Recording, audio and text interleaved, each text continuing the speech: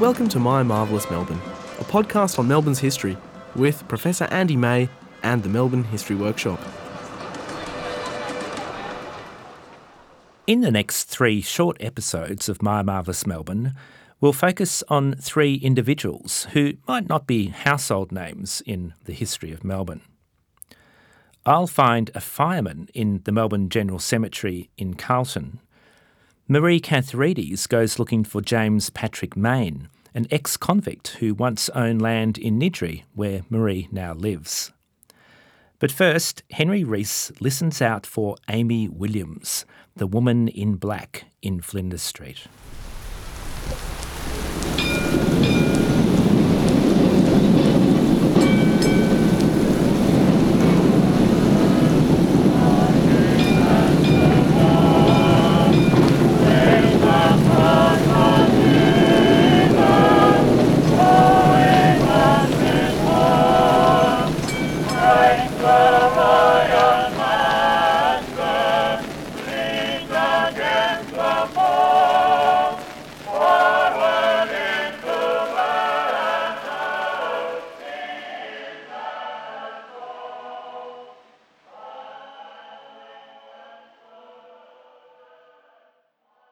I find myself thinking often of Amy Williams. From the winter of 1926 to the autumn of 1927, if you walked down Flinders Street, you would encounter a unique sight and sound. A sound with a fascinating and tragic story attached to it. Every day, on the steps of St Paul's Cathedral, sat a middle-aged Englishwoman named Amy Williams. She was known locally by a more dramatic name, though. She was the Woman in Black. Wrapped up tight in several layers of clothing to keep out the cold, and wearing a pair of heavy, dark glasses to cover her eyes, in all weathers, Amy Williams would sit, hunched over on the cathedral steps. Her dignity, even in spite of her poor circumstances, was plain to see. What was she doing here? Today, we might describe her as a busker, rather than a mendicant or a beggar, as she was known in the parlance of the time, for she made music for money. In front of Amy Williams sat a cheap, wind-up gramophone. She would crank this machine up and set a rusty needle to a shellac record, and then out would come what one newspaper report called the tiniest wisp of a melody. In this manner, Amy Williams would play record after record on her talking machine, day in, day out. Even though the rain rusted her needles and spoiled some of her records, she kept at it. One newspaper had this to say about Amy Williams. Amid the roar of the traffic, her gramophone has played on, even though only occasional notes penetrated through the air. Another report followed a similar sentimental tone. On bitter nights, when Flinders Street is swept by wind and rain, she sits on the wet pavement, bending over the wheezy gramophone with its horn like a child's paper spill, and a box containing a few pennies beside her, coaxing out feeble melodies that are hardly heard above the swish of the rain. For a year or so, she was well known, an everyday presence in the city soundscape, even if a small one. Remember that in the mid-1920s, as now, this was one of the busiest street corners in all of Melbourne, a crucial transport corridor, a bottleneck for the flow of people that came in and out of the city. Thousands heard Amy Williams' gramophone every day on their way to or from the office, the church, the building site, or the shops.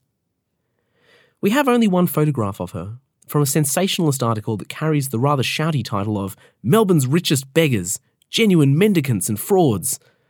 This juicy piece, purporting to be a scandalous expose of Melbourne's homeless, was published in the popular nationalist newspaper Smith's Weekly, one of the most vivid points of access to Australian public opinion in the 1920s.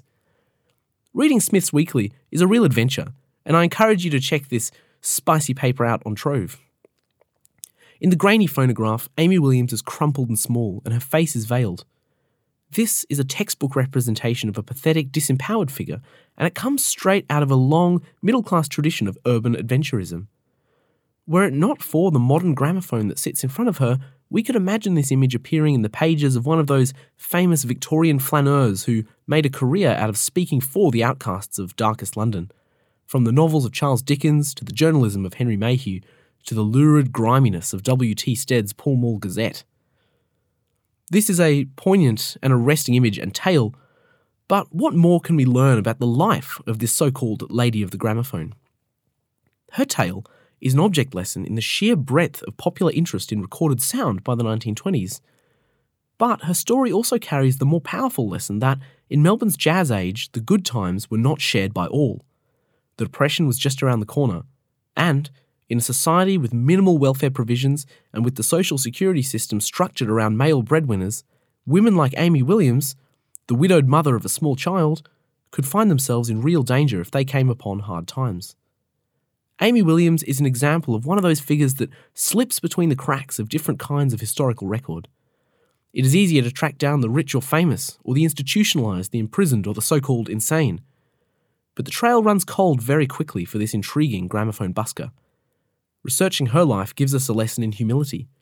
We can't know everything about the past, but I think we owe it to Amy to take a serious look at her life.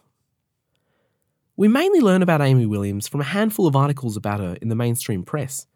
The first one was the scandalous expose in Smith's Weekly that I mentioned earlier. The other major source of information about her life was a series of articles in the Melbourne Herald, a popular daily newspaper. So, this is what we know of Amy Williams' life story. Originally hailing from Birmingham, the young Amy Williams and her husband and young son migrated to Melbourne around 1924. They paid their own passage out. We could describe the family as members of what was known then as the respectable working class. Amy's father was an upholsterer, and like many women of her generation, she took pride in her work experience in the burgeoning retail sector. But hard times would soon hit. Upon arrival in Australia, Amy's husband fell ill and could not work. The family's savings soon dwindled. Amy couldn't find work in any of the drapery stores in Melbourne, so she took to doing laundry work instead. The damp conditions took their toll on her health, and she too fell ill. She was also developing cataracts and losing her eyesight. It is at this point that she told the Melbourne Herald that she bought a gramophone with her very last £2. Smith's Weekly claimed instead that the talking machine and records were borrowed or donated.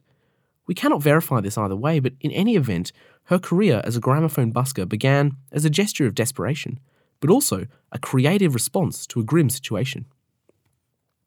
Things went from bad to worse though, and her husband died in his sleep in November 1926. The bereaved Amy Williams soldiered on with her gramophone, even though a doctor had advised her that spending so much time out in the open air was negatively affecting her health. She relied on the kindness of strangers who became familiar with her and her sad tale. One man gave her a halfpenny every day, and another donated 3 pence to her every day at 6 p.m, perhaps on the way home from work. Eventually, her sister in London sent out some money to pay for a return passage to London, and the balance of the fare was made up by the Charity Organisation Society, a prominent relief organisation in the city. Leaving her old gramophone behind, she departed for home. Amy Williams spent most of the trip under the care of the ship's doctor. But alas, her misfortune was far from over. Upon arriving in London in July 1927, she was shocked to find that her sister had recently died, and she had no friends or family to stay with. Writing to a Melbourne friend, she began to wish that she was back at home. At least she had her gramophone then. By this stage, news of the tragic woman with the gramophone was making front-page news in the Melbourne Herald. Wealthy philanthropists began to send cheques to the paper, striving to raise the funds to ship Amy back to Melbourne. By August 1927, nearly £5 had been raised. This is a considerable sum of money for this time. Finally, in late April 1928, news came that, with the help of her local vicar, Amy Williams had nearly raised the funds to pay for her passage back to Australia. Her health was failing fast though, and the Antipodean climate would do her the world of good if she could get here in time. But this is the last we hear of Amy.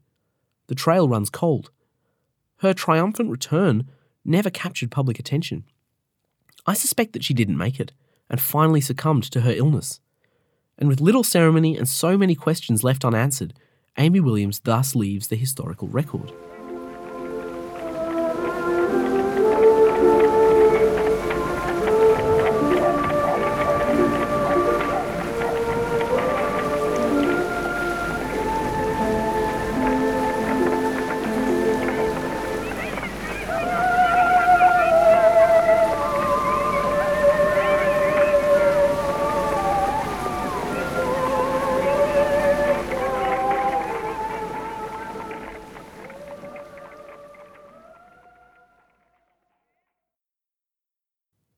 How could this happen?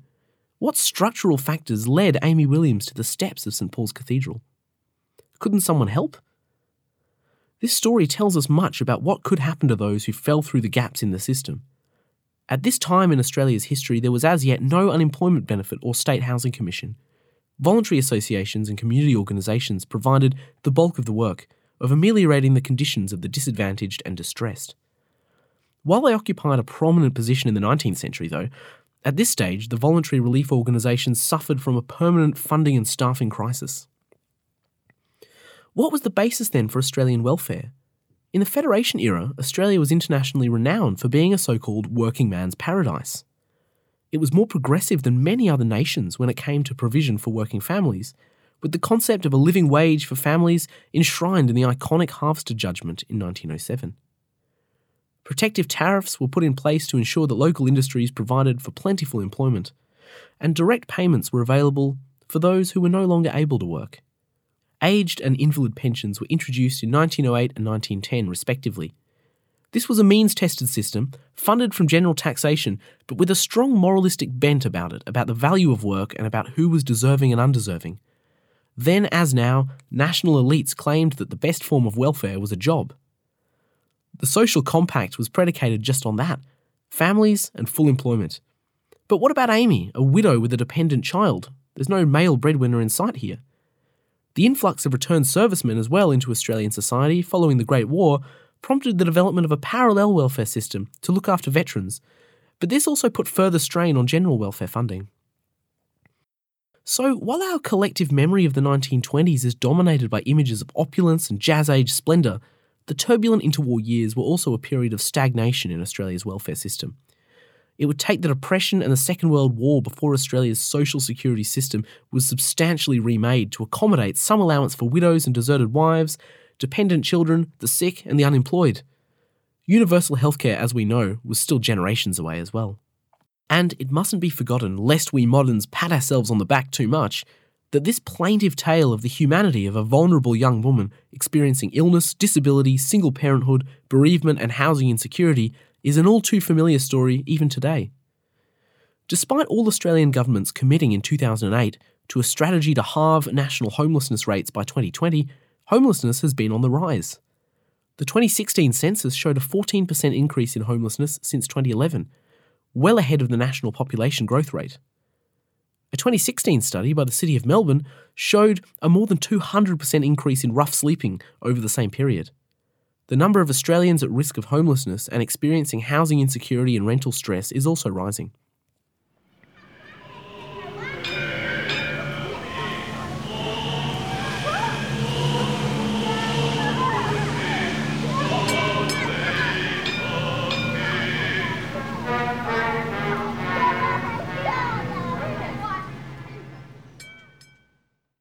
So, for a brief while, Amy Williams derived some agency, some sense of personal meaning and power, even among a life beset with the most extreme of hardships, from recorded sound. How did her world sound? Let's think about this more deeply now. Melbourne was alive with music in the 1920s. Just a couple of blocks away, on that fashionable stretch of Collins Street between Swanston and Elizabeth Streets, next to the Block Arcade, Amy Williams could have walked through the doors of Allen & Co. into the beating heart of music in Melbourne. The finest imported and locally manufactured instruments, sheet music, music lessons, concert tickets to the city's best theatres, drop-in visits from touring stars, so-called popular concerts on Saturday evenings, and, of course, countless gramophones and records. Allen's had it all, and the 1920s were the music trader's heyday. The contrast to the steps of St Paul's Cathedral was pretty stark. You could hear gramophones playing everywhere on the streets of Melbourne in the mid-1920s too. This was the high watermark of the gramophone industry before the onset of the Great Depression. Australia, by this time, boasted 4 state-of-the-art factories that produced millions of gramophone records annually. By 1925, the sound recording trade was proudly boasting that over 1 million gramophones had been sold in Australia. As I calculated in my PhD thesis, which was the first cultural history of sound recording in Australia, this amounts to roughly 1 gramophone for every 3 households. We're dealing here with a truly mass phenomenon. In 1927, the same year that Amy Williams set up camp outside St Paul's, The trades index of the Sands and McDougall directory records that there were 21 independent dealers in gramophones and records trading in the Melbourne grid alone, let alone the suburbs. And this is not including the Myer Emporium and other modern department stores that sprung up in this decade. Many of these also stocked talking machines and records. The big gramophone companies also encouraged their dealers to blast records all day to attract customers and show off their wares. The streets were alive with competing sounds. Basically, if you were to take a stroll down Swanston or Collins or Flinders Street in 1927, you would be navigating a soundscape that was completely different to that of a generation earlier. All kinds of music and sound bumped up against each other. The latest hits fresh from Tin Pan Alley, devotional music, the jaunty sounds of American jazz, English heart songs, grand opera, Dame Nellie Melba, you name it. The gramophone was ubiquitous in Melbourne. In fact, it was so prominent that in December 1926, Mr. F.J. Ray, the director of the Melbourne Botanical Gardens, placed a ban upon talking machines playing in his gardens. No more jazzy picnics under any circumstances. This was the loud, busy world that Amy Williams was part of in her own small way. So what kind of records did the woman in black actually play on her gramophone? What was her musical taste like? What was her contribution to the soundscape of the city? Well, her taste fits firmly into its time. Early gramophone listeners enjoyed a mishmash of musical genres. Walking past the cathedral steps on your evening commute, Amy's gramophone might have taken you straight to the grand concert hall, or to the parlour piano in your childhood drawing room, or to the glitzy crush of bodies in a modern dance hall. Perhaps this was worth a penny or two to brighten your afternoon. Amy Williams' favourite song was the plaintive 19th century British hymn Onward Christian Soldiers, first set to music by Arthur Sullivan. She also loved to play numbers from the wildly popular opera Cavalleria Rusticana, composed in the 1890s by Pietro Mascagni. She finished up each night by playing La Marseillaise and God Save the King, in case any listeners were in doubt of her patriotic credentials. But she also dabbled in the world of popular music. She particularly loved the show tune California Here I Come from the 1921 Broadway musical Bombo. Al Johnson's 1924 recording of this jaunty, homesick ditty is a classic, and we can almost imagine Amy Williams escaping the cold wind for 3 minutes at a time, dreaming of home while listening to this song's relentlessly upbeat lyrics. When the wind freezes, winds are blowing, and the snow is starting to fall, then my eyes turn westward, knowing that's the place that I love best of all. California, I've been blue since I've been away from you. I can't wait till I get going. Even now, I'm starting in to call. Oh, California, here I come, right back where I started from. Where flowers bloom in the sun. Each morning that dawning Join us next time when Marie Cantharides tells the story of James Patrick Mayne, an ex-convict from Scotland who ends up as a builder in Melbourne.